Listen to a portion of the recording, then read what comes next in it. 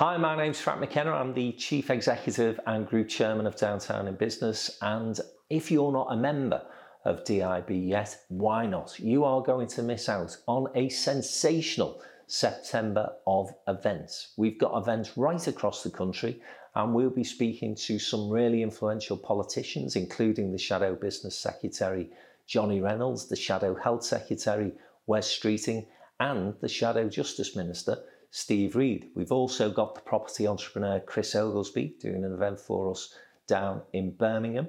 And we've got a whole range of other speakers, chief executives of local authorities, other business leaders, other politicians coming in to share their thoughts and opinions with the Downtown Network. If you go to our events section on our website, all the W's downtowninbusiness.com, then you will see what a fantastic range of events we have coming up in September.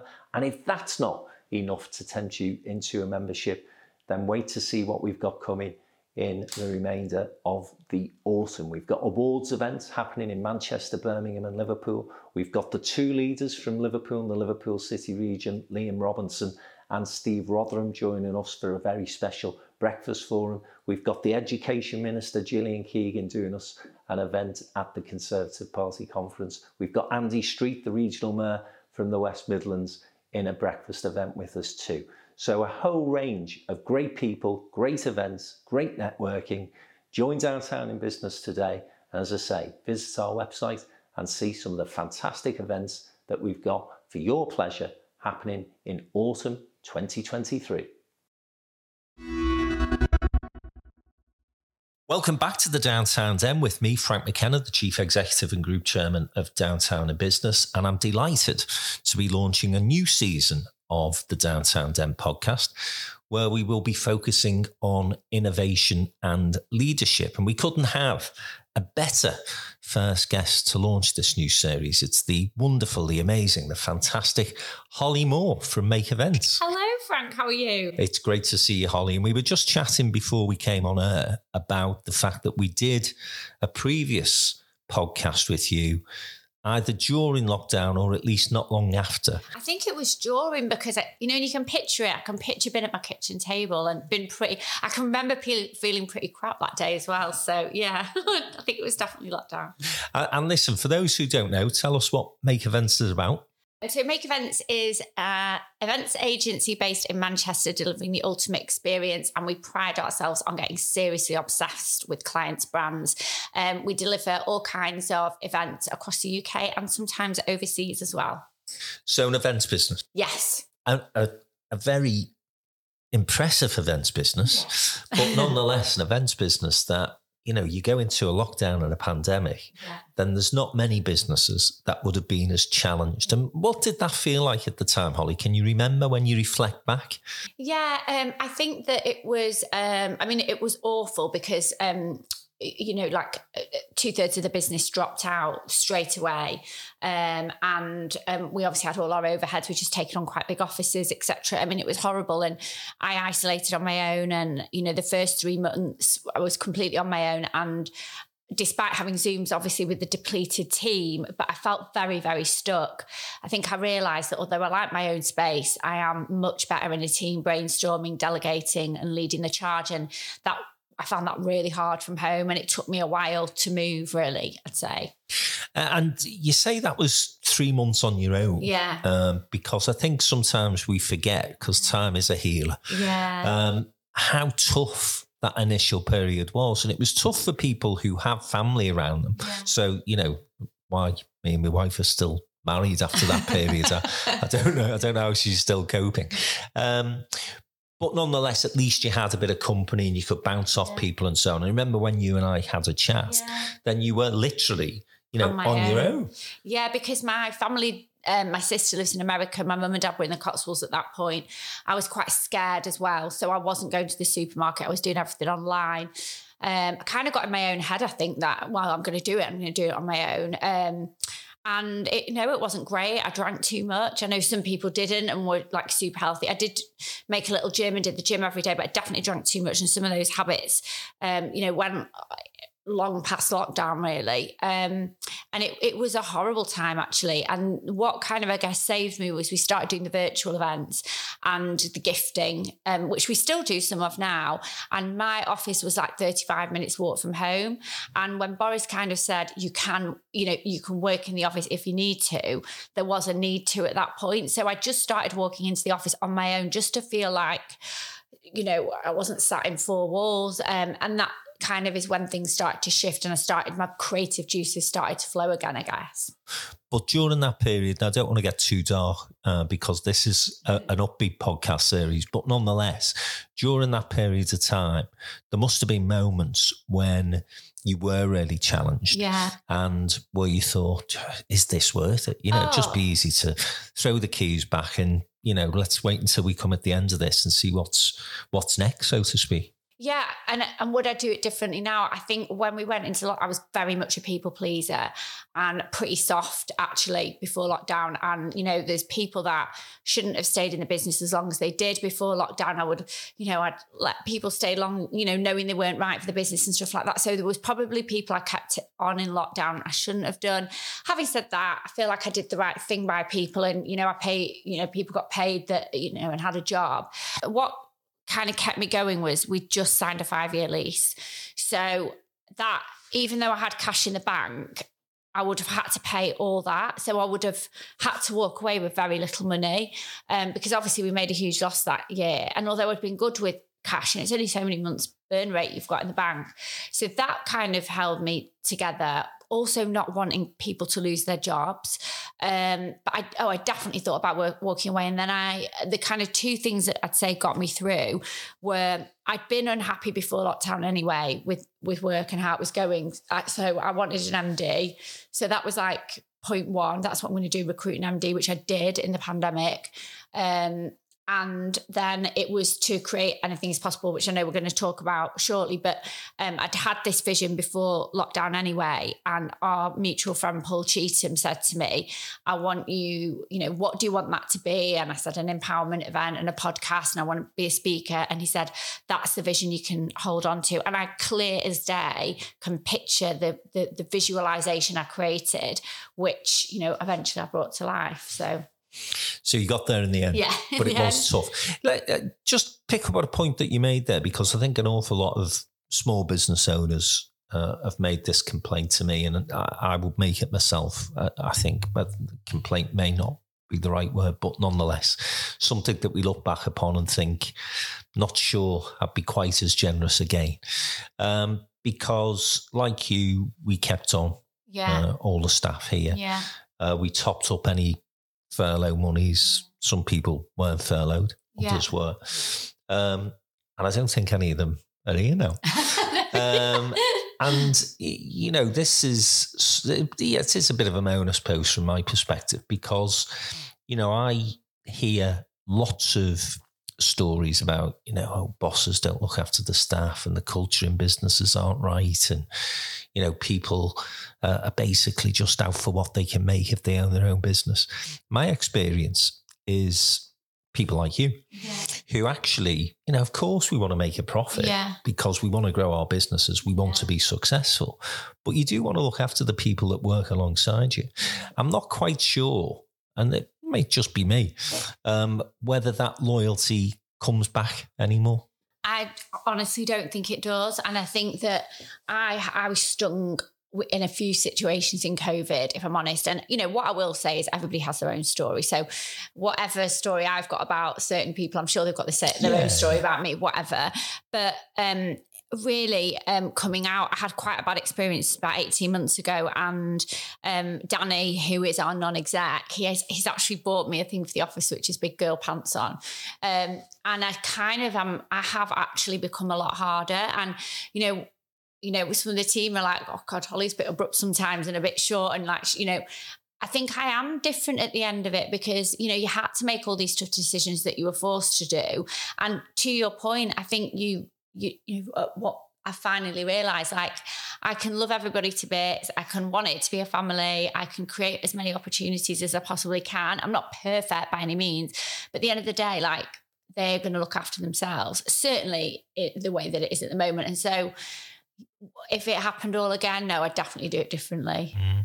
And final thing before we move on from the pandemic, because obviously an awful lot has emerged since in terms of the evidence to lockdown, whether or not we could have come out quicker, whether it should have been a more nuanced approach. Do you look back and think with a little bit of bitterness and think, well, actually, do you know, this was a bit too harsh in terms of the way in which we took the economy? Or do you think, look, it just is what it is, basically? I mean, I think we had, and no government was ever going to do the right thing. Whoever they were never going to do the right thing because it was just too, polarised.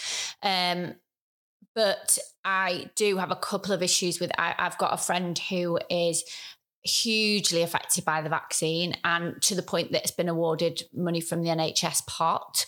So I know that's vaccine related, but would I have a vaccine again? Absolutely not. Do you know what? No, I just don't know. I guess they did the right thing. We're all okay-ish now. I know there were effects of it. How was anybody ever going to handle that with perfection? They just weren't, were they? I don't think. What do you think?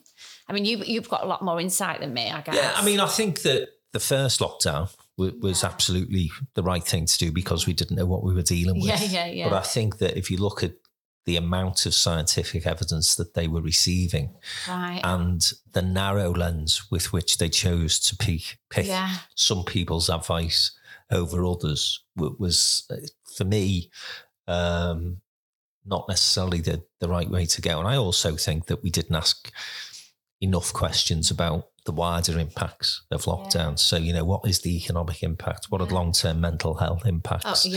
What are the health issues that are emerging now in terms of cancer patients, waiting lists? I know. Yeah. So I think overall, although I think, as I say, the initial lockdown I would support, I think what came after that was pretty poor, actually. And listen, this isn't a party political point because they were all supporting it. Yeah. And I think, again, that was dangerous. The other reflection I make on that time as far as politics is concerned is that there was no real opposition to what the government were doing. Yeah. So no one was holding them to account. Yeah. They were locking us down and, killing particular industry sectors. Look at hospitality. It's still decimated. Potentially killing businesses like yours. And nobody was saying, well, is this a balanced approach? And for me, after the first wave, they had enough evidence to suggest that you could isolate the people who were most at risk and let everyone else crack on. And that's the way I think it should have been handled. But listen, that's just my opinion. I know there's people out there who vehemently disagree. And it almost became like Brexit, didn't it? Yeah. If you questioned anything to do with the lockdown, you wanted to kill people. Yeah. What do you think about all... have you got any views on the vaccine or anything like that? Like you, I had the first couple. Yeah. And I was fine, touch wood. And then, I know a few people who've been impacted on it, not as seriously as your friend by the sounds of things. And so, it's a tough one, isn't it? I mean, listen, for me, we live in a free country, we're told. Yeah. In fact, we were told after Brexit we were getting everything back, weren't we? Yeah. So I think it's up to you. Listen, you pays your money, you takes your choice. My view is that, I'm luckily quite fit, quite healthy. I don't feel as though I'm at risk of those sort of diseases. I don't get a flu jab. Not because I'm anti-vax, but just because I think, well, actually, I'm quite fit. My immune system's pretty decent. Me too, So I wouldn't get another one. But if there's people out there who are getting them, good luck to you. But there are, increasingly people coming forward who have got some significant difficulties on the back of those vaccinations, aren't there? Which is a shame. I think it's a minority of people, but nevertheless, if you're one of those people, that's no consolation, is it? Oh, it's sort of like my friend generally, he's got, so it's triggered an autoimmune disease, Still's disease. So he's lost hearing in one ear, half in the other ear. His eyesight, he's got a disabled badge now. Like, we literally thought he had cancer, or we didn't know what it was. And it is, there's a part that the NHS have got for any kind of vaccine, actually. And he's been awarded like the top level. So, the NHS are saying it is. He hasn't sued them or anything. That's just come to him. Yeah. Yeah, and I think when you go for the vaccination, it actually has a list of things, doesn't it, that you can potentially be side effects, which is the case with most drugs. And as I say, listen, if people are going out and getting a vaccination because they're worried about contracting COVID, absolutely get that. Equally, there's people like you and I who decide actually it's not for us, then we should be allowed our opinion as well. Definitely. So anyway, the pandemic aside, listen, you have incredibly bounced back. I mean, there's a bounce back and then there's Holly Moore's bounce back. And the first sort of time we chatted as we were coming out of the pandemic, I came over to your offices and I think we did another podcast. And, it was clear to me then that you had a determination within you and you could see that you were going to survive this thing and you were going to come back. And one of the things I first noted is that you decided that you're really going to go for it. And you appeared on the front page of Insider. You'd done a load of marketing work. And then you started to think about creating this new brand. Anything is possible. Because I'm guessing in your head you were thinking, my life from now on is going to be anything is possible. And we also launched in 2020 HM Events, which was the private side of the company as well. So definitely been busy, but with anything is possible. So without boring you too much, because I've talked about this on a few podcasts, but in 2011, before I started Make Events, I recovered from quite a traumatic battle with OCD for 5 years, and was led to believe it wasn't curable. I'd live with it, and it honestly, like, the effects were, I'm not saying I was suicidal, but like I couldn't have imagined living my life with that, if that makes sense. So but I did recover in 2011, and genuinely at that point I was like, oh my God, I've literally rewired my brain. I did this really pioneering intensive therapy and I could feel my brain rewiring. And I just thought, if I can do this, I can do anything. And that's when I set up Make Events. And so then that became a bit of a mantra of the business anyway, internally, like the answer's yes, what's the question? And then it just began to manifest into something else a bit deeper. And I think because I'd got well via various different forms of therapy, I'd always really enjoyed personal development anyway, but I'd kind of got more and more curious. And so before lockdown, I'd traveled to like Tony Robbins, Oprah Winfrey, like literally absolutely tons of personal development events. And it didn't feel like work to me at all. It was like the best way I could spend my time, and I'd go to them on my own and sado.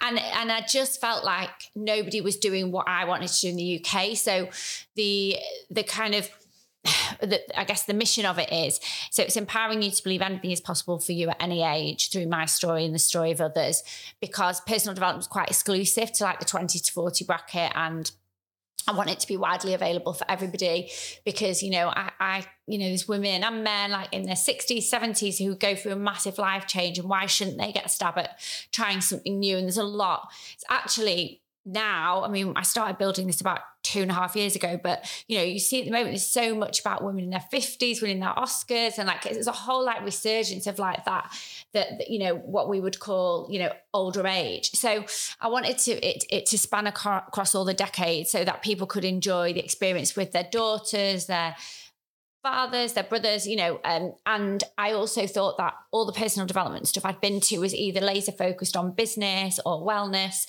and I wanted this to capture the wheel of life. So there's 8 spokes to the wheel of life, career, finance, personal development, hobbies, love life, family, friends. And so the idea was that you would come to the conference every year, and depending on what state your life is in at that point, there would be something for you. So for example, like in 2018, I was getting divorced. So relationship was like my big thing, and getting fit and healthy. And then the next year it was career. So I wanted to create this so that whatever, it wouldn't be like repetitive year on year. So that was kind of the mission behind the content, I guess. But then in terms of the event experience, I felt like, a lot of events that you would go to, like, business shows or wellness shows, like there's not the aesthetic in terms of the brand experience. It might have like individual brand experiences. So a wellness festival would have like pop-ups, but an actual curated experience I don't think existed.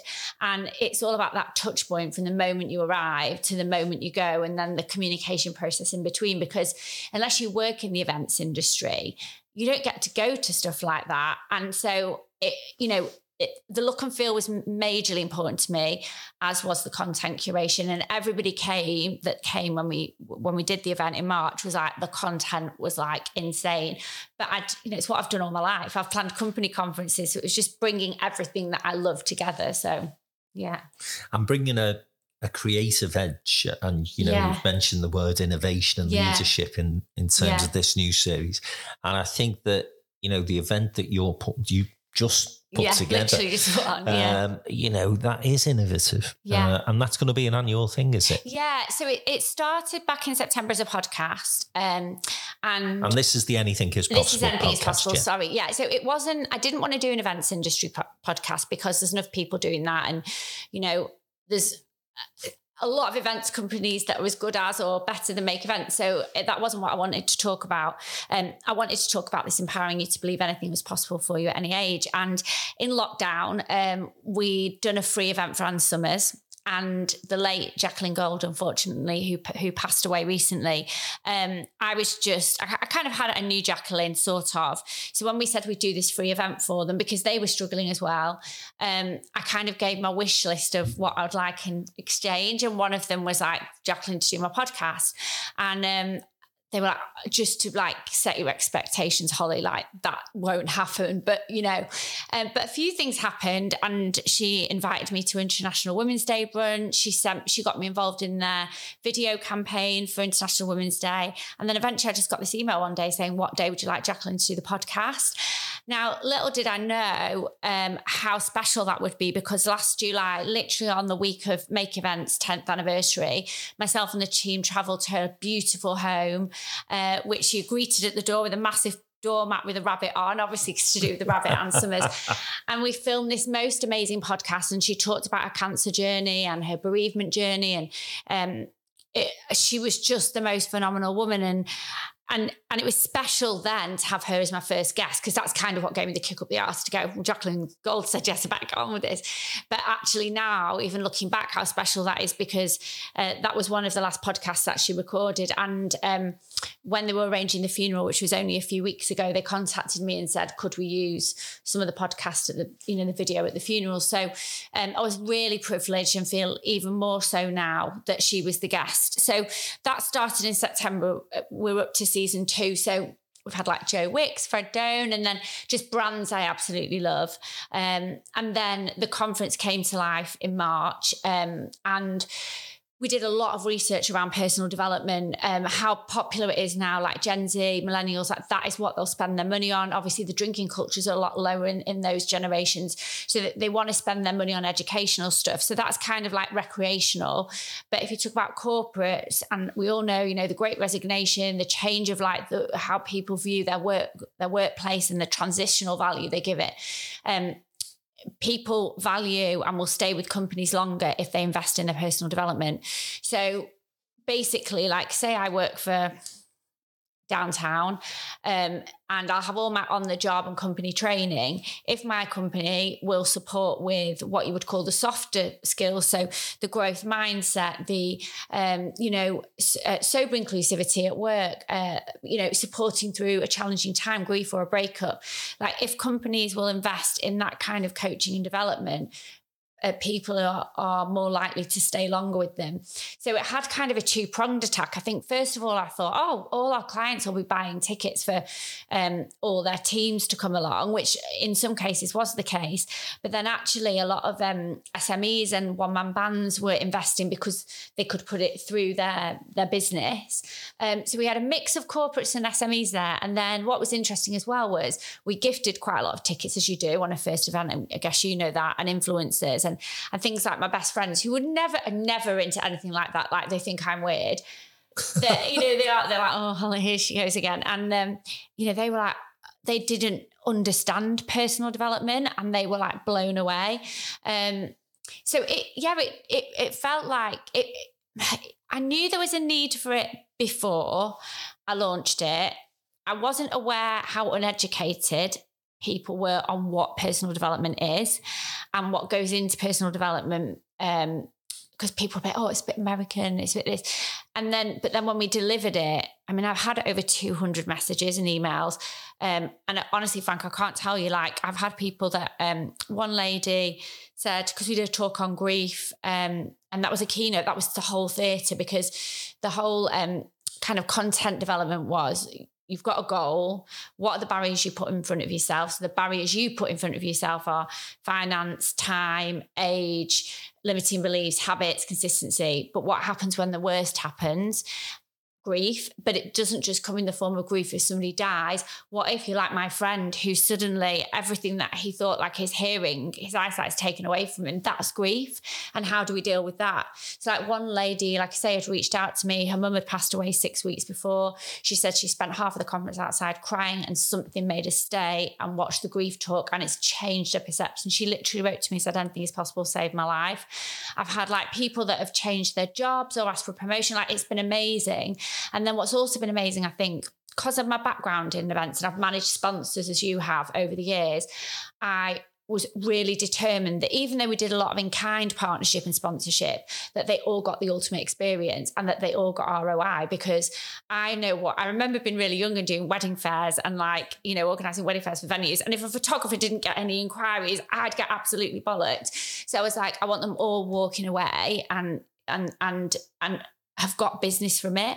And the feedback I've had is like, they've all, you know, the speakers have had speaking engagements, people have been selling stuff online, like post-event. So I feel like I've really injected a lot of care into it. And I wanted nobody to walk away saying, I paid £200 a ticket, that was a waste of money. I didn't want anyone that had taken the time out on a Saturday or any of the partners that had set up a stand or anything to be disappointed. And, you know, I'm really happy to say that like everybody has given me phenomenal feedback. So if there wasn't maybe a need before, I think I've created it. And that's surely the best place to be when we talk about innovation. Absolutely. Who are the speakers at the conference? Oh, so we had Barry's Bootcamp were the headline sponsor. So Sandy, who's the founder of the UK, was keynote. He was one of the starting keynotes, and that was all about set a big goal. Because I'd done my first Barry's class in 2017 and wrote in a book, I Will Work with Barry's. Then we had Jake Humphries and Damien Hughes from the High Performance Podcast, who were just like elite. And what was really interesting for me with them was I didn't realise that they struggled to attract a female audience, which I didn't realise because their podcast is like 2 million downloads. So that was great for them. So we had them. They talked about habits and consistency. Then, do you know Holly and Laura from Financial? Yes. So they did Sort Your Money Shit Out. We had Tonya Buxton, who's a TV presenter, talking about hacking your age. She's 55. Honestly, look her up because everyone was in love with her, men and women. We were like, oh my God, she's amazing. We had Joanne Thompson, who's local. She's MBE. She lost her 9-year-old baby to choking in nursery when she'd been back in work 3 days. And she talked about living with the missing piece. I'm trying to remember everyone. We had Roxy Nafusi, the author of Manifest. And then we had loads of other. We had Andrew McLean and Nick Feeney. Andrew McLean's ex-Loose Women presenter, and they talk about midlife. And then, so we had all these keynotes, and then we had like 4 breakouts as well. So there was a lot of other speed. Yeah, there was probably too much, to be honest. But I was like, I'll just pack it all in. I don't want people saying they haven't had value for money. And that's the thing, isn't it? You do these things for the first time and then you nuance it. Yes. And the next time you'll do it. Yeah, you refine it. It'll be a little bit. Yeah, it'll always improve. But I'm sure it was fantastic. And I've seen a lot of stuff on social media. I know it was a Saturday, and I think Everton were a sale. Yeah. I should have definitely come to the conference because I'll bet you we got fucking beat. Anyway, just... let me ask you this, in terms of that conference. So I know you've organised it, and I know, you know, when you're part of an event, sometimes it's difficult to step outside of it and become a participant in a sense. But, you know, you've seen some amazing people in the States, like Tony Robbins, I think, is the best at this stuff. Oprah Winfrey, you've mentioned. Yeah. Was there anything during the day where you thought, I'm actually learning something here? This is part of my personal development? Yes. although I had, it's a whole other story. I basically did pretty much everything on my own. So we did a story at the end about how anything is possible nearly wasn't possible. So 1st of January, I'd sold 24 tickets and didn't have any sponsorship. And the event was the 25th of March. So I'd absolutely nearly killed myself to get this to the stage. Nearly cancelled it a million times. Oh, the anxiety was horrendous. So I was so far in it. I'd written the event plan, I'd done the event design, I'd created the speakers, I'd had some freelance help January to March, but it was almost a lesson for me. I was host, keynote speaker, interviewing people, and the whole event plan I knew by memory in my head. So I think I probably took on too much.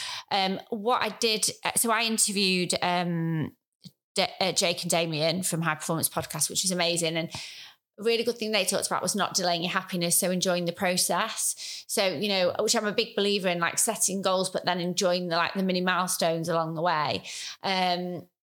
And if I'm being truly honest, that's all I can. It was a bit. Do you find this when you've hosted events? Like, it was so intense the whole day.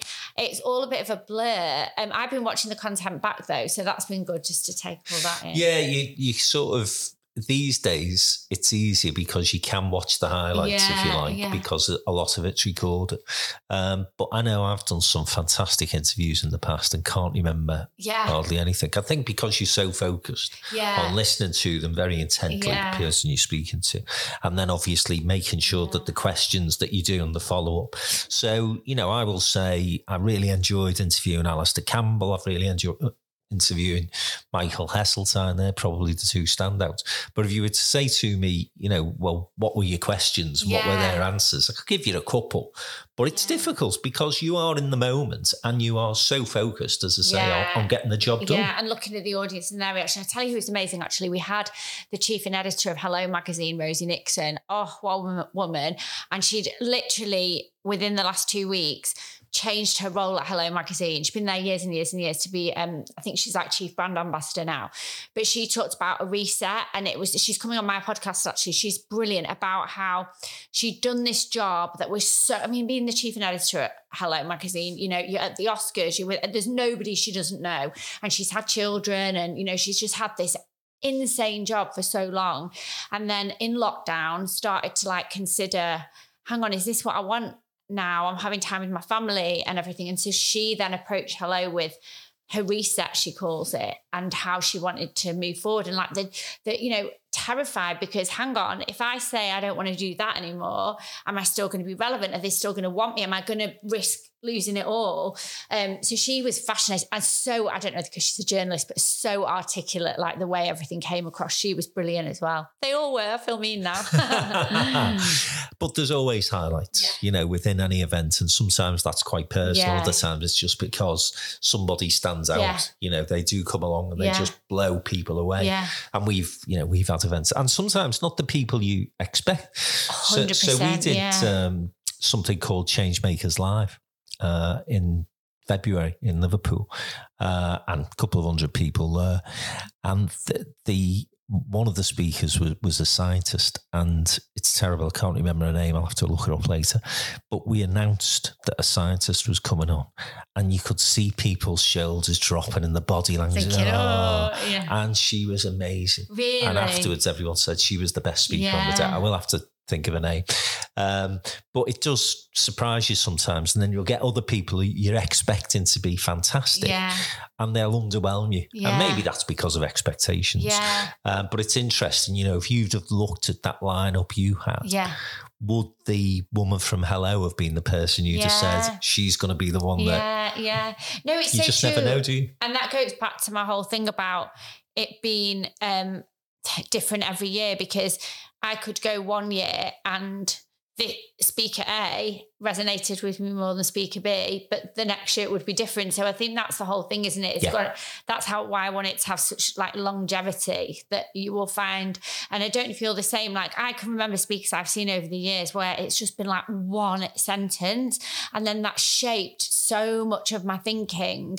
When I said before about like falling out with people and or, you know, crosswords in a working situation about their truth is their truth and my truth is my truth, that was from a speaker years ago called Blair Cunningham, and he was talking about customers actually. And he said, your customer's truth is their truth, is your truth, sorry. And what that meant is when a customer complains, like we're all like that, aren't we? Oh my God, so unfair. And you're always on the defensive. And then you're like, you have to, and what he was basically saying is step back. So it doesn't really matter whether you agree with them or not. At that moment, that's what they think of your business. And that's what they're telling everybody they think of your business. And so you need to step in their shoes and have the conversation to try and win that back round. And that really resonated. It was just one sentence. It resonated with me that when I have had difficult times with individuals, personally or professionally, it doesn't matter how wrong I think they are. They will think I'm as wrong equally. So who's right? Like, do you know what I mean? Like, who can you say is right? Well, listen, we're going to take a short break now. When we come back, we're going to talk about the events business, the events company. We're also going to reflect on that fabulous hybrid event you put together, which you kindly involved me in. And I'm going to ask you about your own personal development and where you are at the moment and where you're looking to go in the future. So stay with us. We'll be back in a mo.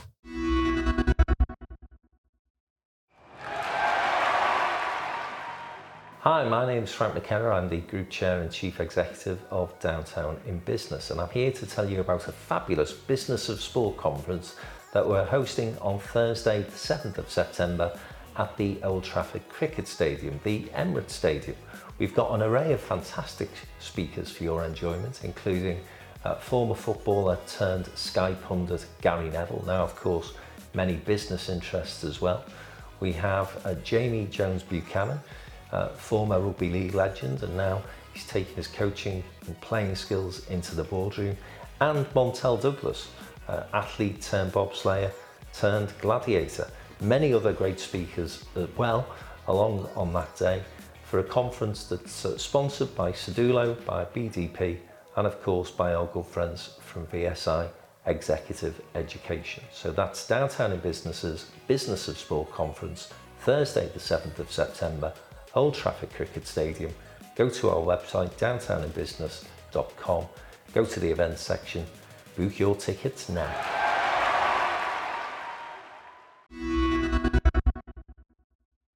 Welcome back to the Downtown Den, and I'm joined by Holly Moore, who is the Chief Executive of Make Events. Before we get back into the conversation with Holly, I just wanted to, during the break, taking advantage of having a look at our Changemakers Live 23 conference and reminding myself that it was Rasmita Ravel who was that amazing speaker that I mentioned in the first part of the program. I'd hated to have gone through the podcast without recalling her name. So Rasmita, if you're listening, I'm sure she is, and she's far too busy as a scientist, but she absolutely, as I say, blew the audience away at Changemakers Live, a conference you're going to speak at for us in 2024. Yeah. So listen, we've gone through, this incredible new brand that you've come up with. Anything is possible. But of course, Make Events is still the mothership, as paying the mortgage, as we say. And I just wanted to, again, go back in time, I suppose, but that incredible hybrid event you put together. So tell us about that. Yeah, so in March 21, again, that kind of, as we talked about before, what do we do? There was another lockdown. Still all weird, wasn't it? It was awful. And people were still not booking events because we never did our first live event till the July. So we went 18 months essentially without a live event, and that was our business. So in March, it was like we'd gone into Christmas, and Paul, again at Sedulo, had said to me, right, we'll come out of Christmas and I think we need to make a decision because we're hemorrhaging money because I was keeping people in the business. Either mothball or do something mental. So you can guess what I did. So we came up with the Make Events TV show, and we essentially produced what would look on the outside, although you're watching it on your laptop, like a This Morning TV show style event to showcase how hybrid events can work. So there was a method in the madness. It was 3.5 hours, which is punchy, but corporates were still trying to deliver full day conferences on virtual. So we were trying to show them like it's just about mixing up the content. You know, we're basically trying to showcase the best of the best type of virtual event. So roped in every single celebrity friend that I've got and co-hosted it literally on, if it's still online on our website, on a sofa TV set with Gethin Jones. But the day that we wanted to broadcast, Gethin was just getting his job with Morning Live and he couldn't be there on the day. So we're like, right, well, what if we film the whole show 2 weeks before? And so then when we build the TV show as a live virtual event, but what the audience actually saw was any time that me and Gethin were on the TV screens together, it was pre-recorded. And any time I was on my own, it was live. So I had to have the same outfit, same makeup, everything. And then, but obviously the audience were no wiser. And then at the end, we did the big reveal to say Gethin's actually sat at home in London. But it was kind of also to prove the point of what is possible with virtual events. And we had 1,000 people watch and 83% like stayed online for the whole 3 hours, which was nuts. It was amazing. Yeah, it was incredible. You know, as to say, I was fortunate enough to sort of participate in it. And I didn't know that Gethin was off in London. I thought it was all happening live. So it was an incredible surprise at the end. But I think, you know, the thing I admired about that was the fact that you were trying something new, you were trying something different. And as you say, you were trying to say to the corporate community, we've got to, at some point, start to get back to some form of normality. And if it means doing some things live, but doing some things like this, then that might be the way forward. Yeah. And also the beauty of virtual, and we still do virtual now, is that, you know, we do live events where people want a particular speaker and they're not available. And the point with virtual is that you could pre-record everything. So even now we might do a live event, but if there's a keynote speaker, for example, that isn't available on the day of your live event, we can pre-record all that content. And I do think that is now a feature of events. In fact, Rosie that I was speaking about before from Hello Magazine, she was due to be in person on our event for Anything Is Possible, and 2 days before got let down with childcare. So she zoomed in for the event. We probably wouldn't have even thought of doing that pre-lockdown. So there is a lot of, and from a sustainability point of view, you know, a lot of our clients want American speakers, and you know, it cuts on travel and expenses if we can zoom them in.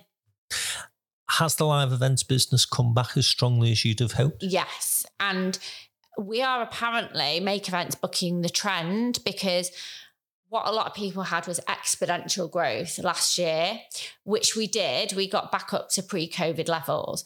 However, the state of the industry says there's been a little bit of a drop off this year. We've seen the opposite. We've like skyrocketed. And I think there's reasons for that, which we can go into. But yeah, live events are back with a vengeance. Yeah. And give us a flavour of the sort of events that you've organised. So I think we've really grown up actually over the last few years, because we're always going to do, you know, parties, because a corporate client that you do their big conference for, like, they're still going to give you a call when they want the parties and stuff. But we're doing a lot more complex events now. So a lot more about strategy, employee engagement, communication. So multi-day conferences with global attendees, brand activations. I've got a brand activation on today actually. So a lot more complex, content-driven events with brand execution, I would say. And how much involvement do you have in that side of the business now? Because it looks to me as though Anything Is Possible would be like a full-time and a half job. Yeah, it is. Do you know what? I can't get away from it yet. It sounds awful. So I've got a dream of how I want my time to be split, but that's not happening. And because of my kind of rules, I guess, around recruitment, which we can talk about. But I am pretty involved. So I've got... And too involved, and just because I'm really struggling to recruit that senior leadership team, so I am really involved. Like I will jump. I still go to probably 60% of the events. I might only be going down for like a couple of hours, but just to say hello to the client, support the team. I still have direct reports, so I'll still check event plans and customer experience. I still run the team meeting. I still pick up new inquiries. Like, I'm still very involved in the day-to-day. I'm not saying that that's what I want or that is what is right to grow a business, but I'm still a little bit chained to the kitchen sink, essentially, I think. I think this is interesting because it's part of the growth challenge, I think. Yeah. Or growing pains, as some people describe it. And I think you're probably like me in this way. You've reached that point where you're fed up recruiting crap people. Oh, yeah, like, I feel awful because the thing is, it's like... Well, let me rephrase that, because that sounds rather unkind to people who might have come into our business and are no longer with us. Sometimes it's not, it literally isn't them, it's us. You know, so it's not always the case when we have to have that difficult conversation with people that it's their problem. It's simply that we are 20 years old now, and so the culture that we've got in our business and what we expect, we're not going to change. And so if somebody can't fit into that, I'd say it might not be their problem. But then the difficulty that then gives me is recruiting. You know, the next hire is always going to be a tougher one because I think we are more selective now. Yeah, and I think that, I mean, I was talking to the team about this because we had our away day the other day. Like, I've always been a grafter, and I think that's probably my generation. So, do you know, like, I've just always worked to get the job done. Never mentioned loo time. I might have resented it a little bit, but it just wasn't something I would just crack on and get it done. But is that the entrepreneurial spirit as opposed to anything else? Because like I said to the team the other day, like, you have to have that in you to, you know, to grow anything other than a lifestyle business, I believe. So I probably am a little bit of a sergeant major. And, you know, I've had feedback that we shouldn't feel bad if we're not going to work late and, you know, things like that. And, you know, I'm having to now bend for flexibility because I didn't bend at first post-lockdown. So, yeah, I think you're right. I think it is it is probably me rather than them. And I do say to people when we recruit them, look, working for a founder, you know, a founder who's founded a business is totally different than, you know, an events company that's maybe got a board, a number of directors, investors, because they've got like so many people doing everything, whereas we're all still doing a bit of everything. And so when like, I was giving them the analogy the other day, and you'll probably get this, between live events and what happens in the office. And I likened it to TV. And it's like, I'm sure in the green room, it's quite, and I was talking about Gethin because he's Gethin Jones, he's a friend of the business, you know, in the green room at Morning Live, you know, it'll be the culture they'll be talking through. But when you get in a live environment, you have one chance to make it right. And if something goes wrong, like for them, they think, oh shit, I'm going to get in trouble with Holly. My head goes, oh my God, I could lose this client. Then I've got to get rid of people. Then my reputation, blah, blah. And I'll spiral. So I think that I'm almost too close to the business, and I've had too many juniors reporting into me because I don't think I probably gave enough value or thought to the fact that I am the boss. Because essentially I'm a people pleaser. That is my natural nature.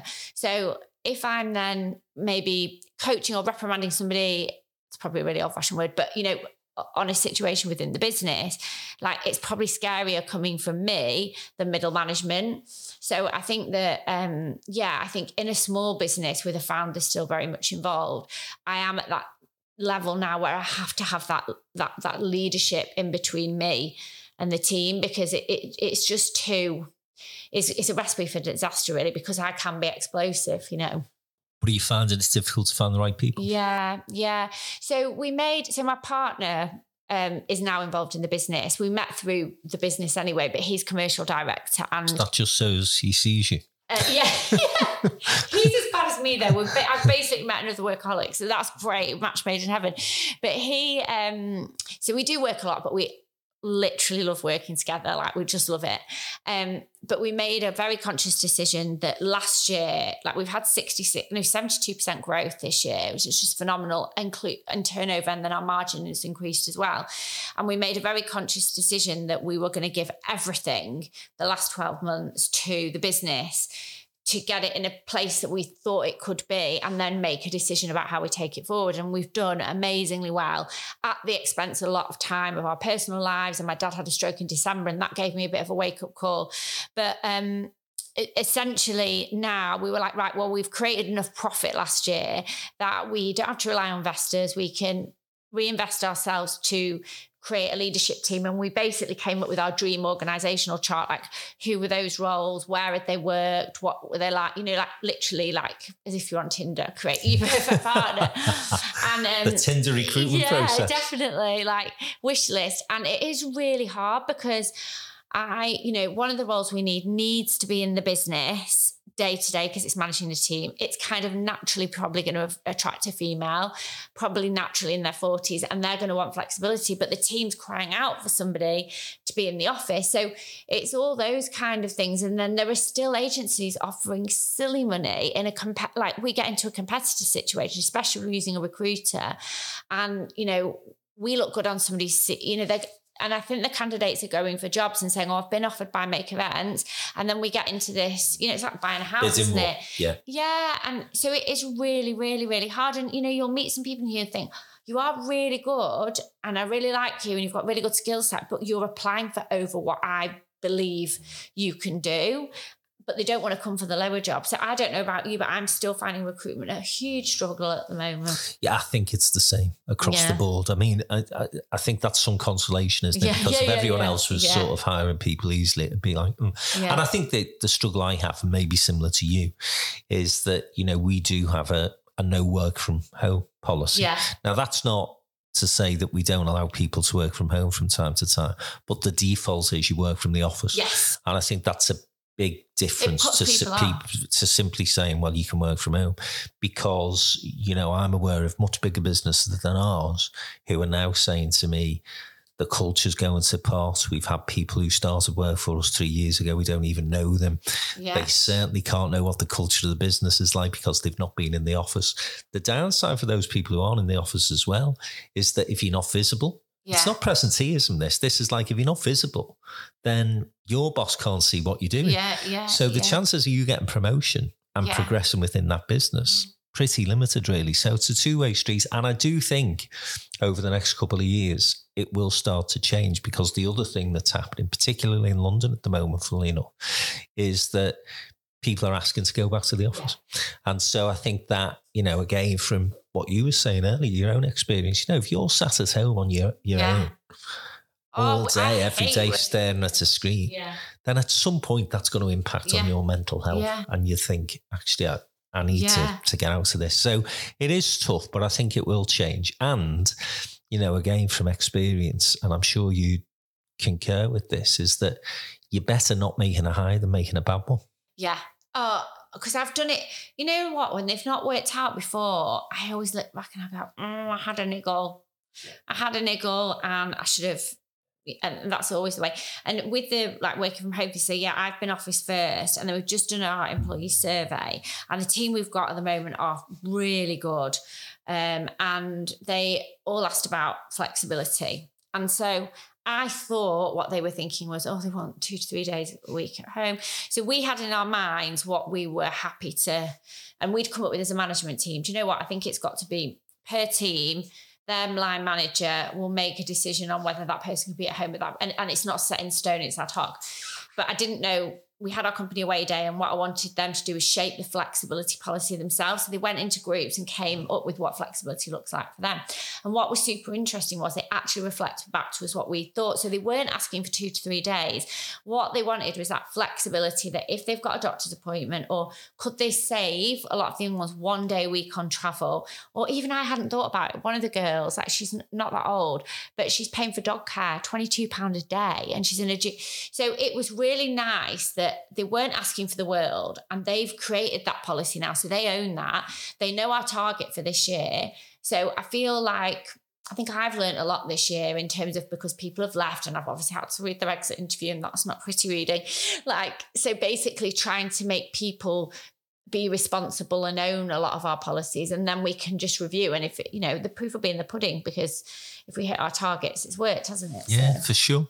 And I think it's a good way, isn't it, of operating in a business, where you've got that two-way engagement and that your team feel comfortable to have those conversations. And again, I would hope that's the same here. And I think if you're a successful business, that tends to be the culture within the company, doesn't it? Yeah. That people can say to the boss or to the management team, look, that, if you ever thought of doing it this way, and you will actually take on board those suggestions.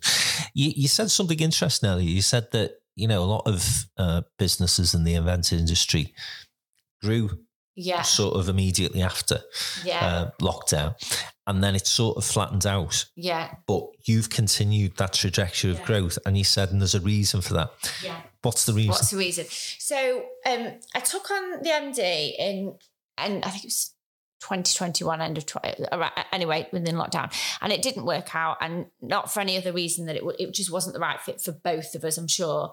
So I decided that people that had been really loyal to me within lockdown that maybe weren't quite ready for that next step up, I wanted to give them a framework to be ready, because I realised how much value I placed on loyalty and people had been there for me. And there was another guy that had helped me out in lockdown for free, actually, and he's a consultant. So I brought him in as our first ever NED. So he brings what he would call big business thinking into small agencies. And then Joel, my partner, who originally came in as a senior producer, he just started taking on the finance for me to help because I was just so busy.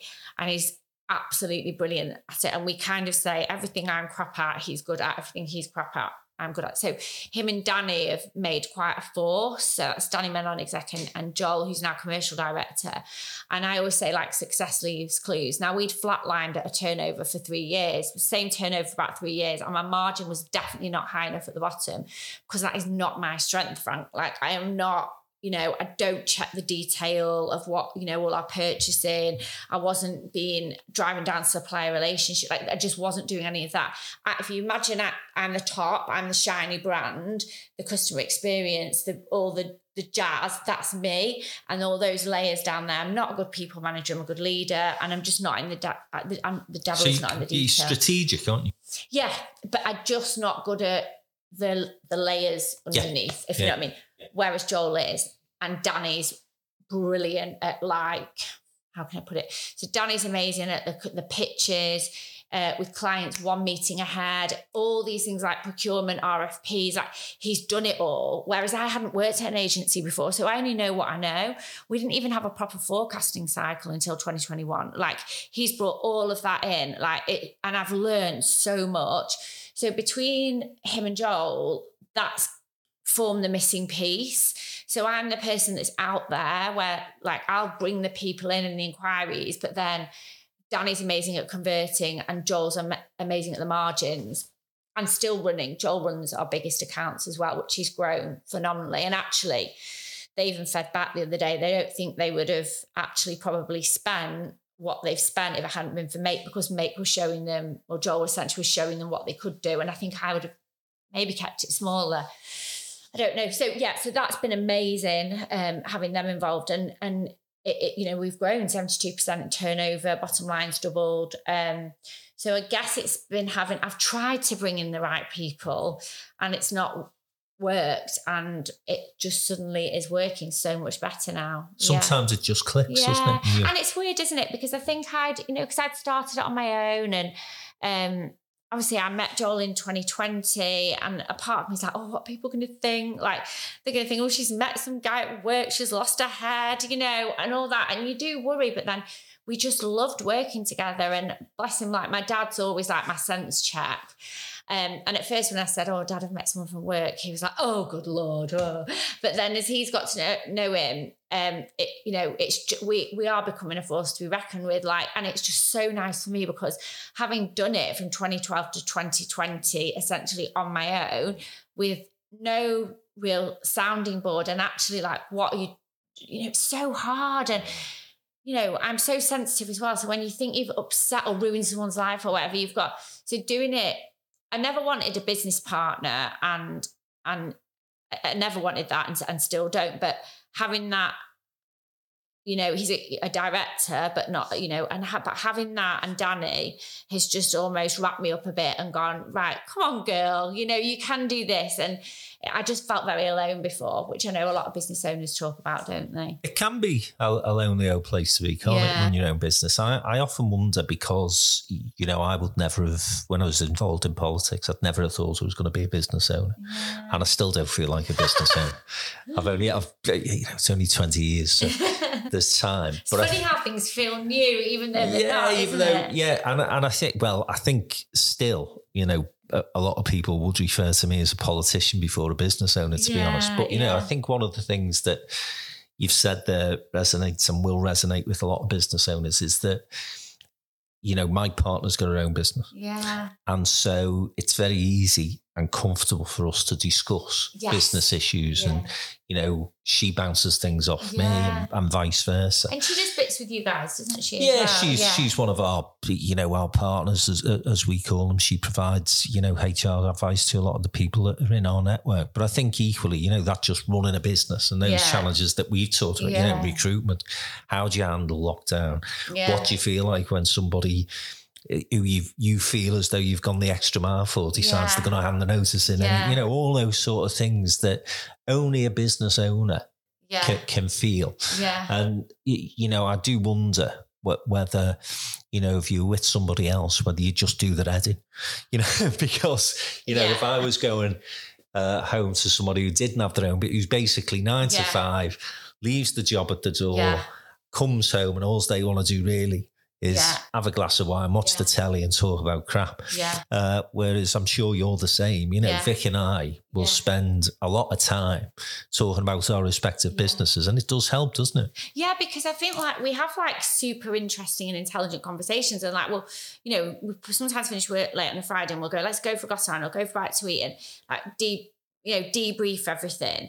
And he sometimes works longer hours than me, and I'll have to say to him, look, stop now.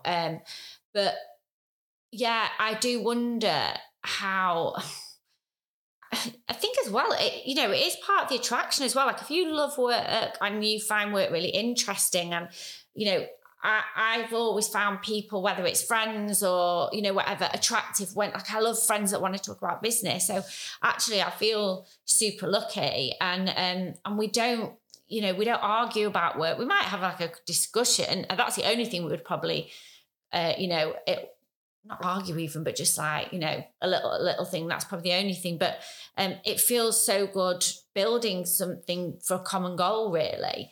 And it is. But I did want to meet someone that I found their job interesting. There was definitely one thing when I was single. I was like, I really want to find someone that I'm interested in their job, because I love business so much. Like I want to be interested in what they do. So had they been I don't know what I would class as a boring job, I better not say. But if it's been something well, no, because I would have learned something then. So I'm not very good at stuff like that. I think I definitely needed to be with someone that I would find it really interesting what they do. So personal development's a big thing to you. Yeah. And I wanted to ask you where you felt where you are in terms of your journey now, because you've gone through some really tough times, both in terms of your OCD that you've talked about, and you spoke about that on our previous podcast. We'll put a link to those previous podcasts in the bio, so if you want to go on to those, please feel free to do so. You've then gone through, as I say, the pandemic, where you had that period of time when you were very isolated. You had a little bit of an unhealthy relationship with drink, I think, from what you were saying earlier. Don't want to put it any more strongly than that. I'm happy to share. You're not walking in Patsy out of Absolutely Fabulous. But nonetheless, it was something that you were conscious of, and therefore, to me, that was probably in your head at least a problem. Yeah. So where are you feeling? Are you feeling sort of comfortable in your own skin now? Yeah, well, it's really funny to say that, because I think the thing with the alcohol was, so I'd pre-2020, 2018, I did 5 months no alcohol, and then I was very careful about how I drank. Like I was always like, if I'm going out, it's planned. I might, I was really good, pretty good with it. And I just wasn't in lockdown, really wasn't at all. And then come out of the pandemic and those habits stuck. And it was, you know, to somebody else, this might be totally normal. But if I give you like an example of a week, it might be, I'm really stressed on a Wednesday. I'm going to have a glass of red wine when I get in. It's Thursday. A client's come in for a drink. Let's open a bottle of Prosecco, have a Prosecco. Friday, gin, Prosecco, because it's Friday night. Saturday, some wine, because we're going out for a meal. So there wasn't really a week I hadn't drunk, which was, you know, and I tried to dry January a couple of times and didn't make it. So, and then what I also noticed was I was drinking quite fast, because I think I've been so stressed the last 3 years. So when it came to have a drink, I was drinking pretty fast. And I'm only not very big. And so it like, you know, I feel awful saying this, but it wouldn't be that I drunk that like loads. But then at the end of the night, the next day I'd be like, oh, I just can't remember that little bit. So I definitely wouldn't say I was an alcoholic. I definitely wasn't an alcoholic. It was social drinking. But and you know what? That actually isn't a bad amount. It's actually fine. Friday, Saturday night, maybe a couple in the week. What the bad thing was I write my diary every week and I reflect. I've got like this Brendan Burchard when you reflect back on the week. And every week I was putting, I'm annoyed with myself, I drank again. So it wasn't necessarily the amount of drink, it was the way it was making me feel after. And so it was getting to me, and I felt like I couldn't, if there was an occasion, I knew I was going to drink and I'd almost be dreading it before. Does that make sense? Like, I know I'm not going to not drink, but I know I'm going to feel a bit shit after, sort of thing. So when I got to January, my dad had a stroke, which I do think alcohol will have had an effect on that. I decided I need to do something. And not, like I say, I don't really feel like I was an alcoholic, because I wasn't. It was more about all my health and fitness as well, because on the back of that, I think I was getting a bit of an unhealthy relationship in terms of food, in the sense of, because I've worked such long hours, you know, at 10 o'clock at night, I'd be grabbing sugar and chocolate because I'm still in the office, and, you know, I won't have breakfast in the morning, but I'll grab 2 protein bars. So I just wasn't healthy. Inflammation was off the scale. I was getting injuries. IBS was horrendous. So although on the outside, I would pitch myself as a healthy person, I'm a gym bunny and look at me, I don't think internally I really was. This is like literally only January. So with the conference, Anything Is Possible in 25th of March, it wasn't about being slimmer or losing weight. It was about getting on the stage on the 25th of March and not feeling I'd let myself down. So I joined a group, they're local actually, called Lifestyle Lean. And I went, and a lot of people join it for transformations. You know, they want to lose loads of weight. Well, I didn't have weight to lose really. But I went to them saying, I want to change my habits, and I'm the kind of person that's accountable and I need support. So although their whole thing is fitness and weight loss and all of that, of course, if you're going to lose weight, you've got to cut down alcohol. So I joined their group 3 months ago, and it is so much more than what I thought. Lifestyle Lean is literally about leaning up your life. So it's full of business people. It's all about like wholesome, much more wholesome lifestyle, taking joy from like the not just alcohol and going out, steps, healthy food, meal prep. It sounds silly, but it's like giving me like so in terms of personal development, and what I mentioned before is you need different things at different stages of your life. I needed to get in control of my wellness to be able to think in the way that I wanted to think for the business. I mean, I could do a whole podcast on this, because the changes I've made in the last 3 months are just phenomenal, and it's reflecting in every area of my life. And don't get me wrong, I was stressed to hell yesterday and all I wanted was a glass of wine, but I didn't. And I haven't cut out drinking at all. I've just changed my relationship. So in the last since January the 1st, I've not reached for a glass of wine because I'm stressed. I've done other stuff. But I could wax lyrical about it all day. But so for me, that's my personal development piece at the moment. And it might be that that'll change at the end of the year, and I might want to get a business coach. Do you know what I mean? So that's where I'm at the moment and what's helping me at the moment. And so the final question is the obvious one, really. What's next? I mean, is there anything? What else can you do? I'm sure you've got massive plans, Hol. So the big focus for me now is this recruitment of a leadership team. So if anybody's looking to join an events company in a senior role, that's the big focus for me at the moment. With Anything Is Possible, it was obviously a huge financial investment for me, round one, because these things always are. I believe I've proved the concept now, and I've got brands interested in sponsoring. So really it's to build build the pitch deck for that to get like the sponsors, the partners. So it starts to cover some of its costs to eventually become cost neutral. And that's a huge passion project. And it's really nice to be doing something. I mean, obviously, and that's why Joel and Danny are good, because they can watch the pennies. But there's a lot of people that say, isn't it, all these podcasts you listen to, when you do something from the heart that really has a purpose for you, the money will come eventually, because you're doing it with the best and rightest of intentions. And genuinely, that's why I'm doing it. Like, I utterly believe it works and people can improve their life at any age. And you absolutely love what you do. Yes, I do. And I'll tell you what else has really taken off as well, unwittingly. So HM Events is my private party company, and I only do 60 events a year for like CEOs, MDs. I don't even advertise it. And that's honestly gone crazy. So I've got to recruit somebody to help me on that. So I think I've got enough to do for a while. Do you? Yeah. It's been fantastic talking to you. Your enthusiasm for what you do has shone through today. And I'm sure you won't mind me saying this. You are back to the bouncy, jolly, positive Holly that I knew pre-pandemic.